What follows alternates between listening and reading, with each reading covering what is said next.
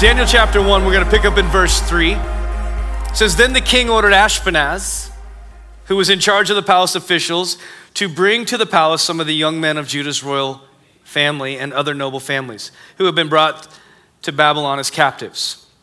So remember, I'll push pause, just so you know, we remember where we're at right now, because we haven't studied this for about 3 or 4 weeks. Where we're at right now is Israel is in captivity under Babylon. They're in captivity under Babylon mostly because they just would not obey the Lord consistently throughout the years. So the Lord brings about Babylonian captivity as a teaching tool for them, so they begin to understand that obedience to the Lord brings blessing, disobedience to the Lord brings difficulty. That's a great principle for us to remember. Let's pick back up in verse 4. "Select only strong, healthy, and good-looking young men," he said. "Make sure they are well-versed in every branch of learning and are gifted with knowledge and good sense and have the poise needed to serve in the royal palace. Teach these young men the language and literature of the Babylonians." The king assigned them a daily ration of the best food and wine from his own kitchens. They were to be trained for a 3-year period, and then some of them will be made his advisors in the royal court. Daniel, Hananiah, Mishael, and Azariah were 4 of the young men chosen, all from the tribe of Judah. The chief official renamed them with these Babylonian names. Daniel was called Belteshazzar, Hananiah was called Shadrach, Mishael was called Meshach, Azariah was called Abednego. But Daniel made up his mind not to defile himself by eating the food and wine given to them by the king. He asked the chief official for permission to eat other things instead. Now God had given the chief official great respect for Daniel, but he was alarmed by Daniel's suggestion. "My lord the king has ordered that you eat this food and wine. He said, if you become pale and thin compared to the other youths your age, I am afraid the king will have me beheaded for neglecting my duties." So Daniel talked it over with the attendant who had been appointed by the chief official to look after Daniel, Hananiah, Mishael, and Azariah. "Test us for 10 days on a diet of vegetables and water," Daniel said. "At the end of the 10 days, see how we look compared to the other young men who are eating the king's rich food. Then you can decide whether or not to let us continue eating our diet." So the attendant agreed to Daniel's suggestion and tested them for 10 days. At the end of the 10 days, Daniel and his 3 friends looked healthier and better nourished than the young men who had been eating the food assigned by the king. So after that, the attendant fed them only vegetables instead of the rich foods and wine. God gave these 4 young men an unusual aptitude for learning the literature and science of the time. And God gave Daniel special ability in understanding the meanings of visions and dreams. So when the 3-year training period ordered by the king was completed, the chief officials brought all the young men to King Nebuchadnezzar. The king talked with each of them, and none of them impressed him as much as Daniel, Hananiah, Mishael, and Azariah. So they were appointed to his regular staff of advisors. In all matters requiring wisdom and balanced judgment, the king found the advice of these young men to be 10 times better than that of the magicians and enchanters in the kingdom. So Daniel remained there until the 1st year of King Cyrus's reign. So Lord, right now we just ask you would bless this time as we study the scriptures. Open the eyes of our heart to things that we need to see. Lord, would you drop nuggets of wisdom and truth into us? As we study these young men, Lord, my heart cries that we become like them in our day and in our time. In Jesus' name, amen. All right, go ahead and have a seat. I want to consider as we jump into this text, this last few phrases, specifically the ones that say that none of these young men that were brought before the king impressed him as much as Daniel, Hananiah, Azariah, Mishael.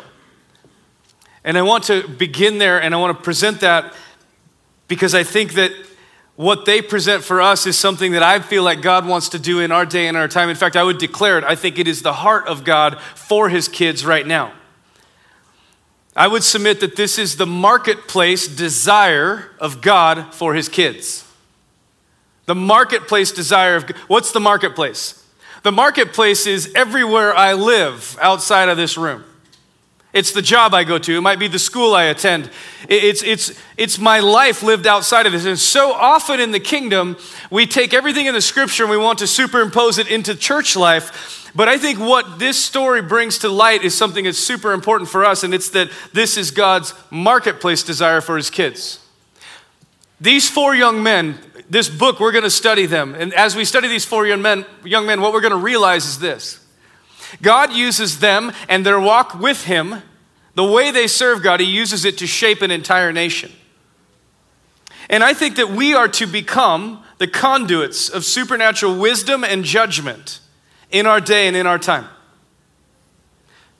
What that means is that we live in our culture, in all the different places that we touch. We live there with, as Paul would say it, the mind of Christ. So that when the world around us needs wisdom, when the world around us can't figure out how to solve a situation and they're looking for proper judgment, that they would learn to come to the people of God, because what they find in the people of God is a supernatural deposit of this intelligence. Does that make sense?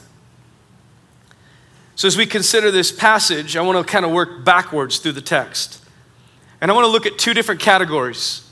I want to look at what God gave these young men to work with and what they gave God to work with. Because I believe what God gave them to work with would line up for me as the promises of what he does. How many understand the idea of an if-then statement? And I think that there's so many if-then statements in the scripture, and they go like this. If my people who are called by my name will humble themselves, then I will. We understand that one. The idea is that there are several things in the kingdom that God would say this about. If you will do what I've given you to do, that is your declaration of faith and trust to me. By appropriating the obedience and living life how I've called you, what you're saying is, I'm going to do my part, and I'm going to trust you with your part. See, this creates a dynamic tension. How many have ever heard the word sovereign? That God is sovereign. Anyone confused on what that really means? Let me give you a simple answer to what it means. God is sovereign means that he is God all by himself. He can see the end from the beginning. And I think the sovereignty breaks down in these two tension points.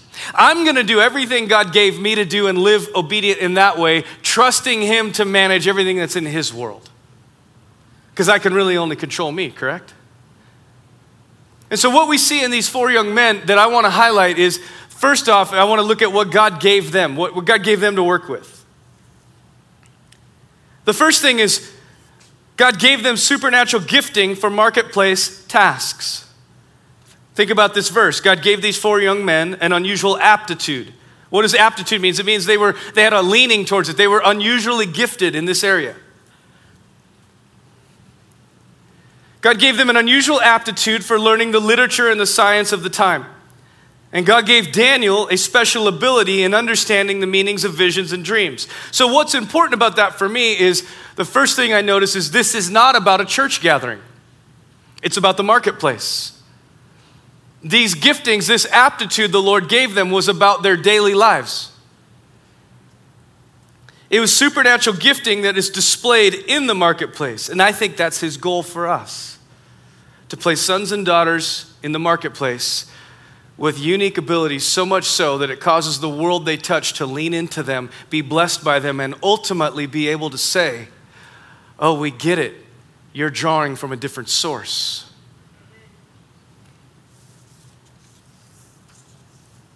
How many have ever heard this phrase? Preach the gospel at all times, when necessary, use words. It's one of my favorite quotes. I think it's either Brother Lawrence or St. Francis of Assisi. What I love that it says is, your life will say more about your faith than your words will. And that's what I see here.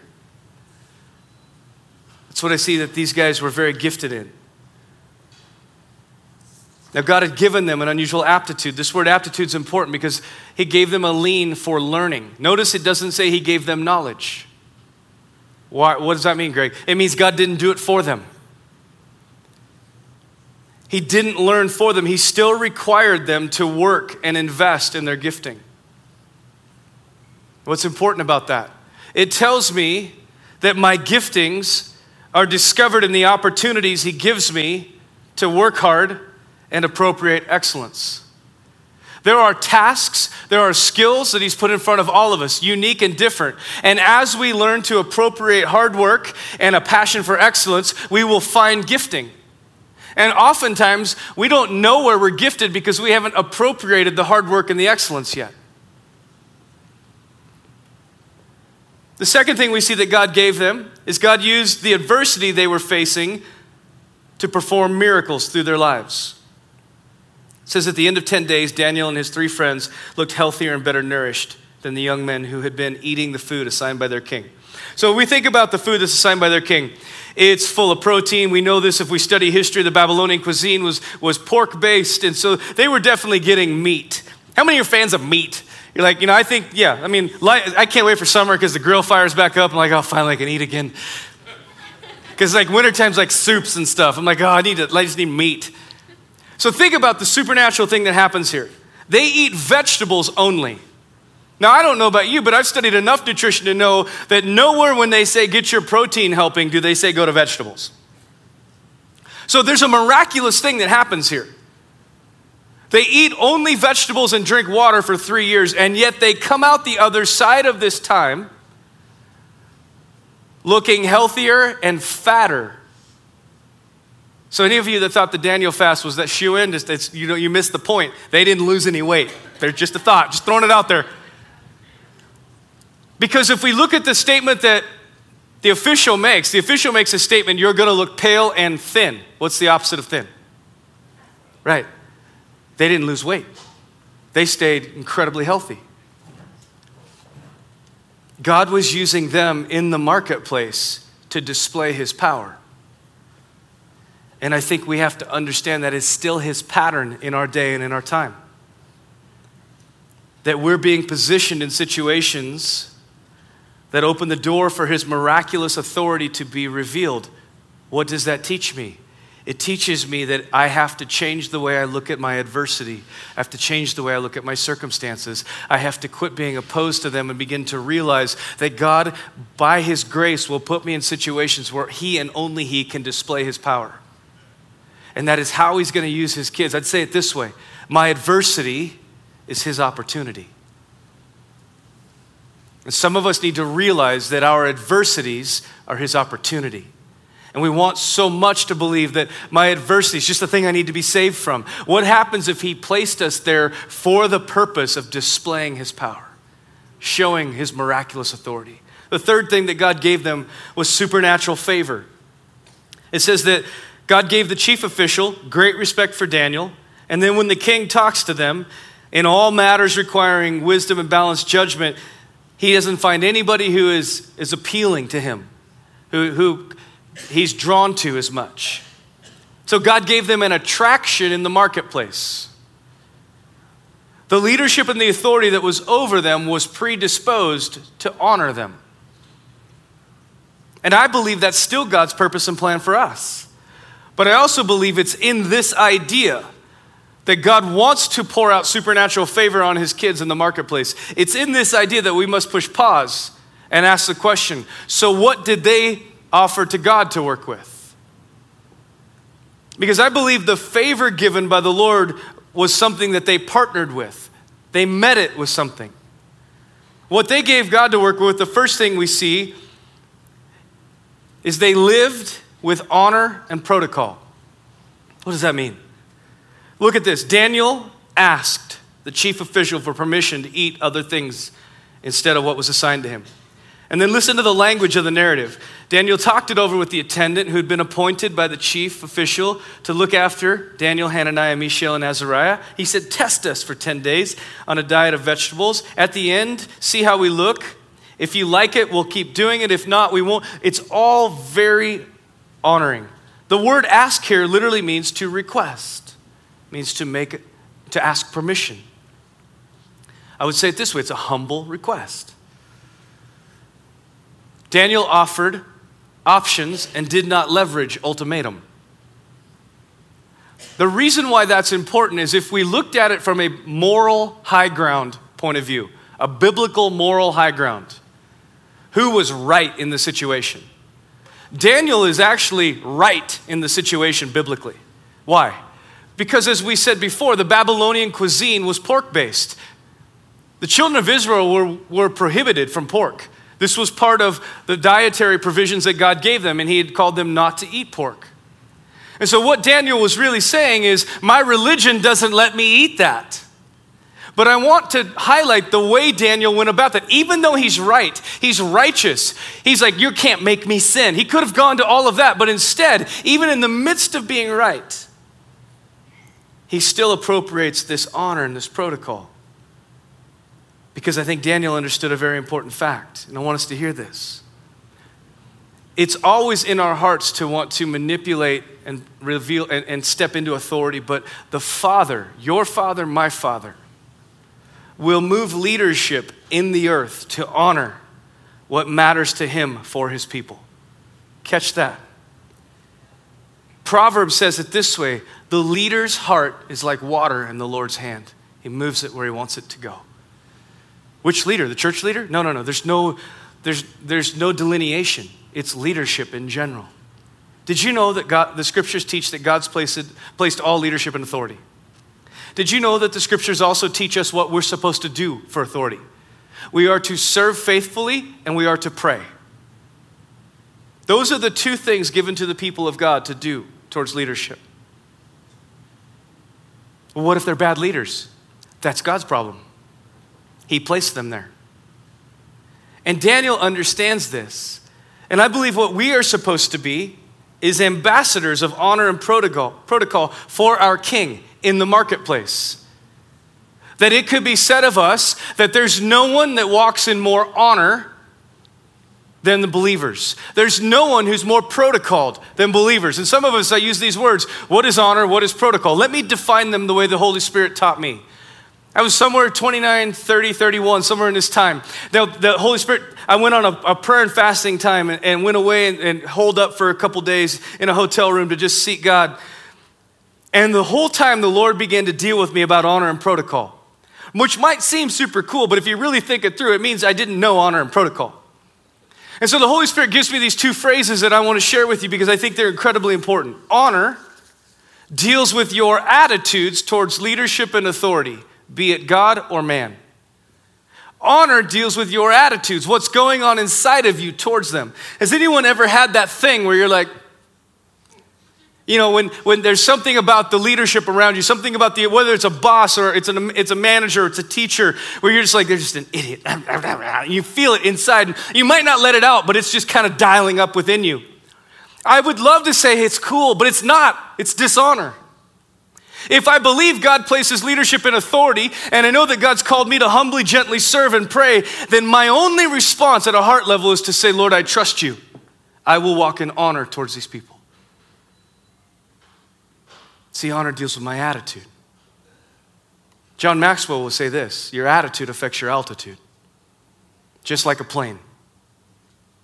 We don't think our attitude matters, but it will control the trajectory of our life. Specifically when it deals with leadership and authority.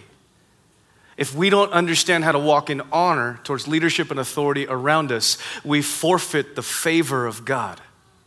You see, because what these young men did that was incredible is the reason why it was easy for Nebuchadnezzar and for the Babylonians to lean into favor for them is because Daniel and his friends walked in honor towards leadership.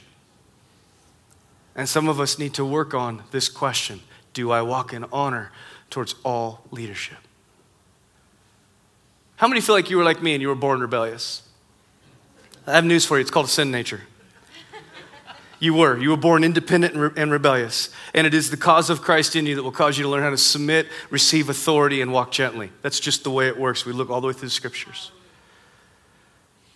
There's a rebelliousness, there's an arrogance, there's a bravado that's in all of us that comes from our sin nature. And honor will teach us how to manage this. Protocol. If honor deals with my attitudes, protocol deals with my actions towards leadership and authority, be it God or man. And these two are inextricably linked. The way my attitude works will affect my behavior. To walk in right protocol means I am unwilling to step out of line behaviorally. I'm unwilling to choose behavioral patterns that are dishonoring, that are rebellious, that are insubordinate. This is what Daniel and his three friends do. The second thing they did is they lived in control of their minds. Verse 8 says, Daniel made up his mind not to defile himself. The term made up here means to appoint. The root word for mind here in the Hebrew is lab, and if you put these two words together, because the Hebrew is a pictorial language, it's communicated through symbols. The symbol of this word phrase is a shepherd's staff or crook. The idea is something that is standing in authority or a guard. So this word represents having full authority over the inner man. The word literally, if you think about from a shepherd, what they use the crook for, or the hook on their staff, it's when a sheep goes out of line, they can reach over and grab it and pull it back where it's supposed to be. The idea is that we're in such government of ourselves that when our attitude or our protocol wants to go astray, we can reach over with our mind and go, nope, you're not doing that. We're staying right here. It says he made up his mind not to defile. The root word here for defile means to soil or to free up. It's an interesting idea. This word to soil means to invite something unclean into the clean. So it's an idea of something being pure and clean, and we've allowed something unclean to touch it. This free up concept means to remove something from discipline. You see, Daniel understood that controlling the inner man begins with the mental determination to choose behavior that lines up with the Word of God. I would tell you this, that Daniel decided, he made up his mind, I'm not going to break what God said. But how he executed that was through honor and protocol. It wasn't through bravado. Paul will talk to us about this mind idea in 2 Corinthians 10. Paul will say it this way, casting down reasonings and every high thing that exalts itself against the knowledge of God, and leading captive every thought into the obedience of Christ. This phrase, leading captive, is a military term that Paul uses. He's pulling from the imagery of the Roman culture around him at the time. The Romans had a pattern. They would go conquer a land, and when they conquered a land, they would enslave everyone that was in that land, put them in chains. They had these handcuff-looking chain things, so there would be a band around each hand. It was connected by about 4 inches of chain, and then there was another chain that would go down. It would connect to ankles, and they had just enough leeway where they could walk. Not enough that they could run, but enough that they could walk. And they would march these prisoners 200, 300, 400 miles from the lands they conquered. Say they conquered the area of Gaul, they're going to march them all the way back to Rome, all that land, and they're going to make them walk the entire time, parading them as captives. This is the terminology that Paul uses for what we are to do with our thought life. That we are to look at every thought that enters our mind as a potential war crime. It is either for me or against me. To the thoughts that are for me, I will let them pass because they're leading me to righteousness. If they align with the Word of God, if they align with the character of God, if they align with the direction the Lord's taking me, great. To the ones that are anti-God, that do not align with the Scriptures, that will not lead me to life, I am going to take them captive, enslave them, and I'm going to march them right back into the city of my life and show them the Lord and go, look, this one didn't want to obey you. I'm giving it to you to deal with. This is the terminology Paul uses. It should help us understand the severity of this discipline. I would say it this way, winning the mind game leads us to win the behavior game. A mind that is surrendered to Jesus will always be revealed in behavior that is surrendered to Jesus. And we live in a culture that wants to be able to believe one thing and do another. If we go back in history, this is the root of Gnosticism. Gnosticism says my mind can hold belief sets and patterns. My body does not have to follow those. They're disconnected. My mind, so you see the Greeks and the Romans both understood the mind as part of the central inner man. Oh, God already dealt with that part. The actions don't matter. Church, the actions matter. And to the level the government of God is in the inner man, it will show in the behavior, so much so that when I see behavioral patterns in my life that are contrary to the Scripture, it just simply means the inner man's not under control.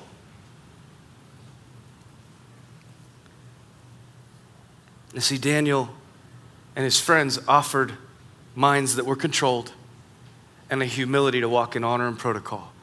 And with these two things, what they offered to the Lord was what he needed to begin to display what he wanted to do for them. And I would suggest to us that it's the same today. If we would live in the marketplace with these two simple things, I'm going to be in control of the mind. My thought life and my behavioral life are going to line up with the Scriptures. And I'm going to walk in honor and protocol towards leadership and authority. With just those two things, If we would do those, what we would see is the Lord stepping in and miraculously providing in the supernatural with favor in our lives. I believe it has always been on the people of God to be the most blessed, most favored people in the world. That is his heart. Why? Because it's always been his intention to cause the outside world to lean in and go, I need what you have. How do I get it? What is wrong with the world being so jealous of how we're favored that they want to learn about our King? I can't find a single thing wrong with that. That we walk around in such grace and such favor that the outside world says, I need to figure this out. Maybe they even want it for the wrong reasons. I just need to get your favor. Great. You want to get our favor? Meet our dad. And he'll teach you how to live. You want to live like, guess it works for everybody. You want to live like he says to live. Here's the favor that comes with it. To the contrary, what happens when we live in our day and in our time and we're not people that live according to the purpose and plan of our Father, so we're not living in favor, so the world's looking at us and what they're saying is, why would I want what you have? It doesn't work. Whew. You see, if we will be people that will walk in a controlled mind, living according to the scriptures, in honor and protocol, we open the door for him to do what he wants to do with us. And our lives become a witness to the world around us of who he is. All right, let's stand.